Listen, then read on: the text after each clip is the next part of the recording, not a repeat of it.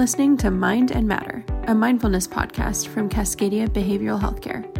Join us twice a month for new episodes covering all things mindfulness and mental health. Together, we'll create connection, conversation, and community. For more information and resources, visit us online at www.cascadiabhc.org. Enjoy the episode. Hello, everyone, and welcome to Mind and Matter. My name is Allie Fitch, and I'm your host for today's episode. And today we have a very special guest, Samaya Cullerton, all the way from Santa Cruz, California. Hi, Samaya, and welcome. Hi, Allie. Thanks for having me. Yeah, of course. So do you want to just start out a little bit with telling us about your work and how you got into it and kind of how you got started in your field? Yeah. So I'm a licensed acupuncturist and herbalist, and I practice traditional medicine in Santa Cruz.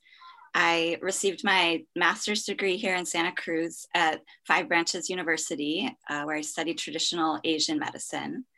And before that, I studied naturopathic medicine in Auckland, New Zealand, and indigenous Maori herbal medicine, and have just been really called to study herbal medicine my whole adult life. I came to study in New Zealand because as a young woman, I was really interested in traveling. And I wanted to also go to college and appease my family who wanted me to go to college while fulfilling my own desires to leave home and explore the world. And when I landed in New Zealand, I just found this place that really resonated with me. I didn't plan on going to school there until I went there, and I decided, how is it possible for me to stay here for as long as possible? So I got a student visa and went to college for 4 years. I see. So were there any challenges of like studying there and then coming back and then figuring out how can you apply, this degree in the States? Or Yeah, so I basically fulfilled my heart's desires, which was an incredible privilege to study herbal medicine and indigenous medicine in New Zealand, but it didn't equate with a job or a career or a license to practice at all in the United States. So when I came back home, it was a bit of a starting at the beginning again and figuring out what I could do to pursue a career in traditional herbal medicine in this country, which was a long path and it had many different stops on the journey. I studied holistic birth. I became a doula, and I went to births and helped women through postpartum period. I became a lactation consultant and did that for several years. I started nursing school. I started a public health degree. And ultimately, I got my master's degree in traditional Chinese medicine. So there is this very holistic background too that you hold. So what do you think is kind of like, what is the importance of mindfulness in like holistic health, like the connection between body, mind, and spirit, like in the work you're doing? Yeah. So for me, we're not disjointed. We're not a body, a mind, and a spirit. We are one human being. So all aspects of our humanness are very valuable to our health and well-being. I believe that we need to address all aspects of our health to achieve wellness. And on a personal level, I was looking to achieve physical health for a long time without addressing my mental or spiritual well-being. And when I started to address my mental and spiritual well-being, health clicked for me in a new, really profound way. And I deepened my understanding of what health and well-being is to embody. Yeah, I definitely can relate, just with the, people wanting to lose weight or be on a diet, but then, you achieve this goal that you set out for yourself and you're still not feeling great, with yourself or satisfied. It's that whole thing of you're approaching it from this like disjointed way of just about the body rather than thinking of this like mind and spirit and like listening to the body as like a whole rather than separate pieces. Yeah, we're highly influenced by the world that we live in. So we are constantly being fed all these messages about what health looks like and what wellness looks like and how to achieve these things, often through purchasing something, because we live in a capitalist society. And I think it takes a lot of time and work to unlearn all this messaging and programming we've received our whole life, and to address what health is on a personal level, because human beings are not a monolith. We are incredibly diverse, and healthcare, for good purpose, addresses populations as a whole and doesn't often take time to look into the individual. And I think it's incredibly valuable to have your own individual input in what health is for you. Yeah. Has like health and wellness, have you noticed a difference like in different countries, or like just that you were in New Zealand, was health and wellness, did that look different there than it does here, or like how we define it? Absolutely. Yeah, absolutely. There are so many influences. Again, human beings are not this monolith. We have all of our different cultural influences and all of our different societal influences. And I would say something that I learned from the health and wellness community in New Zealand is the practice of self-compassion is so much more present in other communities and cultures than it is in the United States. And for me, a mindfulness practice was like an opening of a door to self-compassion, which was really life-changing for me. And if there's anything that I would like to pass on to the people that I work with, is that if we can find more compassion for ourselves, we have more room and capacity for healing and growth and wellness. Definitely. I was going to ask you about self-compassion because it seems to go hand in hand with the work you're doing, and just like through healing, how important that is to have for yourself and love yourself and have patience, you know, with yourself and your experience, you know, through that healing journey. How has the reception been like with clients, you know, with the work that you're doing and, you know, this self-compassion practice? And well, I think when people are receptive to it and when they're open to it and can do the work to achieve some self-compassion, it has really profound effects on all of the people that I work with. However, again, human beings, we come from so many different backgrounds and we've had so many different lived experiences. And people come to me for acupuncture and traditional healthcare for so many different reasons. And I believe in meeting people where they're at on their journey. And although I like to plant the seed for mindfulness practice and stress management and self-compassion, sometimes that seed may take years and years before it ever has an opportunity to sprout. And that's okay as well. So do you think it's important for, you know, healthcare to be guided by the client or, you know, the people that we're serving? I mean, just with you, like you were just saying that there's so many different reasons why someone comes to see you. And I could see like that could be really overwhelming to someone that feels like it's their responsibility to know everything and how to help everyone. But it seems to be really guided. Yeah. I don't feel that way. I don't feel like everyone needs to know everything. However, if we can respect everybody with the same equality, that's a really good meeting place and starting place. Everyone has value. Everyone has a contribution. Everyone has autonomy over their bodies and their healthcare and their wellness.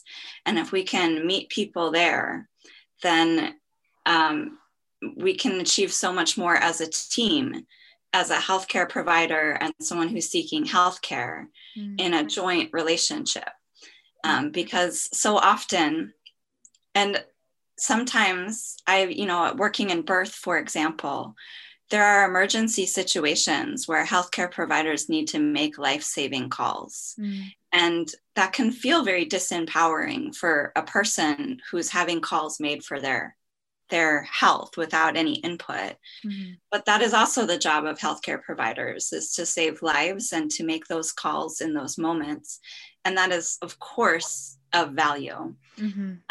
However, the more we can meet patients with respect, the further we'll all go together. As soon as we have, this feeling where we're not on the same team, that is so challenging for everybody, the people trying to provide the healthcare and the people who are there to receive it. Yeah. So what would you say the importance of community has been in the work that you're doing? Yeah, well, for me, it's been everything.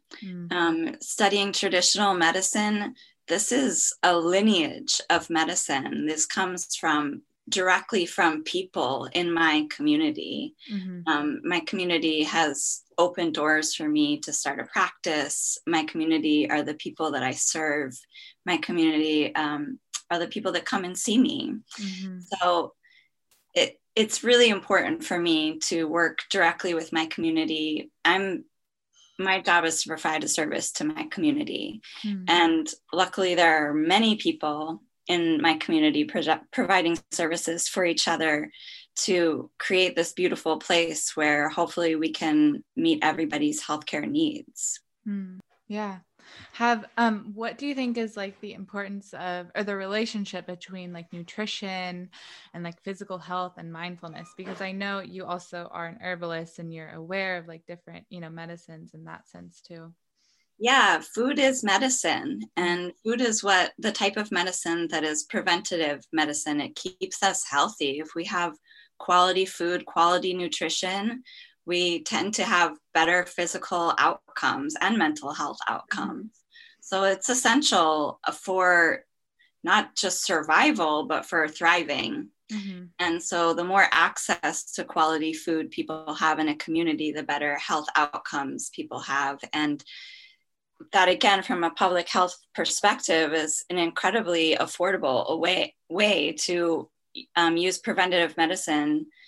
So we don't have such high costs of sickness in our community. Where do you think people can start with this, or learning about nutrition or health in that way? Well, there's so many resources out there, especially in Oregon and California where we live, because we grow so much food in this part of the country. But I would say the field of nutrition is also a really murky pond because it's clouded by our societal influences of capitalism, health being equated with thinness and weight loss. And there's so many people selling so many programs for what is the latest health fad when it comes to nutrition. And so for me, I try to peel all of that away and look at it through a very traditional lens. I think that tradition has a lot of value. How people have eaten, how our families have eaten, how our ancestors have eaten, the types of food that we've grown. And I think if we can look at food through a lens of love and farming and kind of connecting to the land and the farmers, that we will all have better outcomes. I think eating needs a mindfulness practice as well. If mindfulness for me is just becoming aware of a lot of the inner voices in our heads, and where do these voices come from, and are they serving us? Are they of value? So we have a lot of dialogue in our society about food and health and diet and bodies, and it's not all healthy dialogue. So I think we need to peel a lot of those layers away. Again, a great unlearning of these ideas of nutrition, and try to approach it from a lens of loving kindness, which is one of the traits of the mindful meditation, is to approach things with loving kindness and not shame ourselves, and enjoy food, enjoy mealtime, enjoy the preparation of food, enjoy growing food, connecting to the people that grow your food, making sure that those people are treated with loving kindness, and that the earth is treated with loving kindness, the climate is treated with loving kindness, so we can get the foods we need, because often that is ignored. Yeah, I can just see myself getting wrapped up into this, planning what you're going to eat, or just like keeping track of what you're going to eat, and being so far removed from actually like listening to what your body is like asking for, what your body needs in that moment.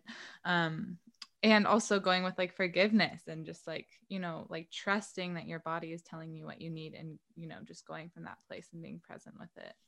Absolutely. It's intuitive eating is what I call it, what it's called. Just, being able to listen to your body and meet your own personal needs, which again, we're not a monolith human beings. We have different needs, and we have different needs at different times. We are changing throughout our lives. So do you have any like mindfulness practices of your own that I don't know if you have like daily practices or just things that you're aware of? Yeah, so I came into mindful meditation when I was pregnant for the first time. I became very anxious for the first time in my awareness. This anxiety felt very palpable. And my midwife at the time introduced me to the mindfulness meditation practice. And it was a life-changing experience for me, because I had spent a lot of time trying to meditate and do Qigong and yoga and these Tai Chi, these different practices. And I had never really had success with meditation. I would have these running dialogues in my head where I would start to go down this road of, I can't do this, I'm not doing it right. I can't get these voices to quiet. I can't just move on my thoughts. And it was a bit torturous for me. So sitting still was very challenging for me as well. And the beautiful thing about mindful meditation was it was a place where I could see all those voices in my head, hear all those voices in my head, and be okay with it, accept it, and meet myself with loving kindness. And it made it so much lighter. I could kind of laugh about it and get to a further level of meditation and calming and focusing on my breath. It didn't have to be perfect, which was perfect. No, I completely relate to that. And it just resonates with me. Like a lot of time, these things, become stronger, more extreme in the resistance. I always say the existence is in the resistance. If you're not resisting this thing, that thing does not, exist. So if you're just in this state of acceptance and just like presence, it's just like letting it be there and being kind and compassionate towards yourself in those moments, and just like full acceptance and surrender. Absolutely. It was life-changing for my practice, because at the time I was already practicing acupuncture. It really helped me get out of my head when I was treating patients a little bit, and be more present with them in the moment, and connect with them on that human level of compassion.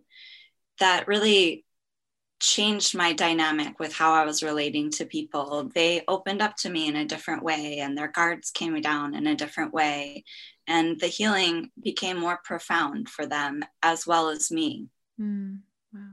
So what do you hope to see for the future of, healthcare that incorporates more mindfulness or self-compassion or kind of holistic health? Absolutely. Well, I think there's not a person in the world that doesn't need more self-compassion. So the further we go in talking about these things and doing research on them and showing how effective they can be, mindfulness, the more we can teach more people about them, this is going to be changing of the world. We're going through, I think we're leveling up in this country. Our consciousness hopefully is rising. And I think we want to change a lot of the mistakes of our past. This country has a very dark history, especially in terms of mental health services. And we have to approach that history with honesty and openness in order to change the outcome for the future. And there's a lot of really beautiful people who are willing to do this work and excited to do this work and change the world. Mm-hmm. Wow. Yeah. So at Cascadia, we offer like whole healthcare, as we call it, which is kind of this more holistic approach where there's this like one team of, physicians and behavioral healthcare, people supporting the community and clients. So people feel like they can come to us for, a lot of different needs and feel supported by this team. So with that said, what does whole healthcare mean to you? Whole healthcare to me means meeting every person with respect and equality, and allowing people to have autonomy over their health and wellness and make personal choices in terms of how they're going to achieve health and wellness. We are all such different people. And for some people, that's going to be talk therapy. For some people, that's going to be meditation. For some people, that's going to be physical, outlets. We all manage stress in different ways. And that's the wonderful tapestry of humanity that we are. So meeting people where they're at and allowing them to navigate their healthcare. Wow, that's so special.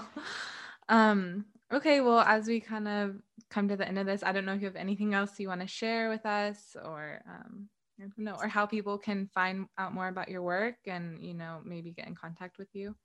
Yeah, absolutely. So my business is called Arrow Acupuncture. I'm in Santa Cruz, California. My website is arrowacupuncture.com. And occasionally I write things. I'd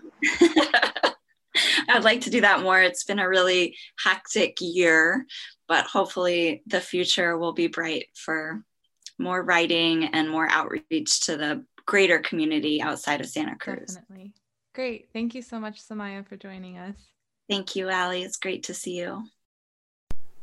Thanks, everyone, for joining today's conversation. Head over to www.cascadiabhc.org to explore more mindfulness resources, and make sure to tune in every other week for new episodes. See you next time.